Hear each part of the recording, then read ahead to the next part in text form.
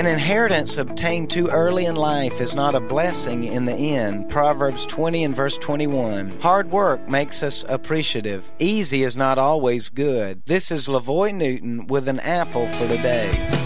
Many want to get rich quick. They want something for nothing. People spend their hard-earned money on the voluntarily poor man's tax of the lottery. Others hope to find an easy and quick way to strike it rich without exactly having to work for it. Some dream of a rich uncle leaving an innumerable amount of money to them as an inheritance. All of these are for the desire that all of their financial troubles and woes could be gone in an instant. But the Bible warns that money gained too quickly or too easily can become more of a curse than a blessing. Learn to work hard and appreciate the fruit of your labor. An Apple for Today is a daily word of encouragement by pastor and author LaVoy Newton. More resources and encouragement are available at anapplefortoday.com.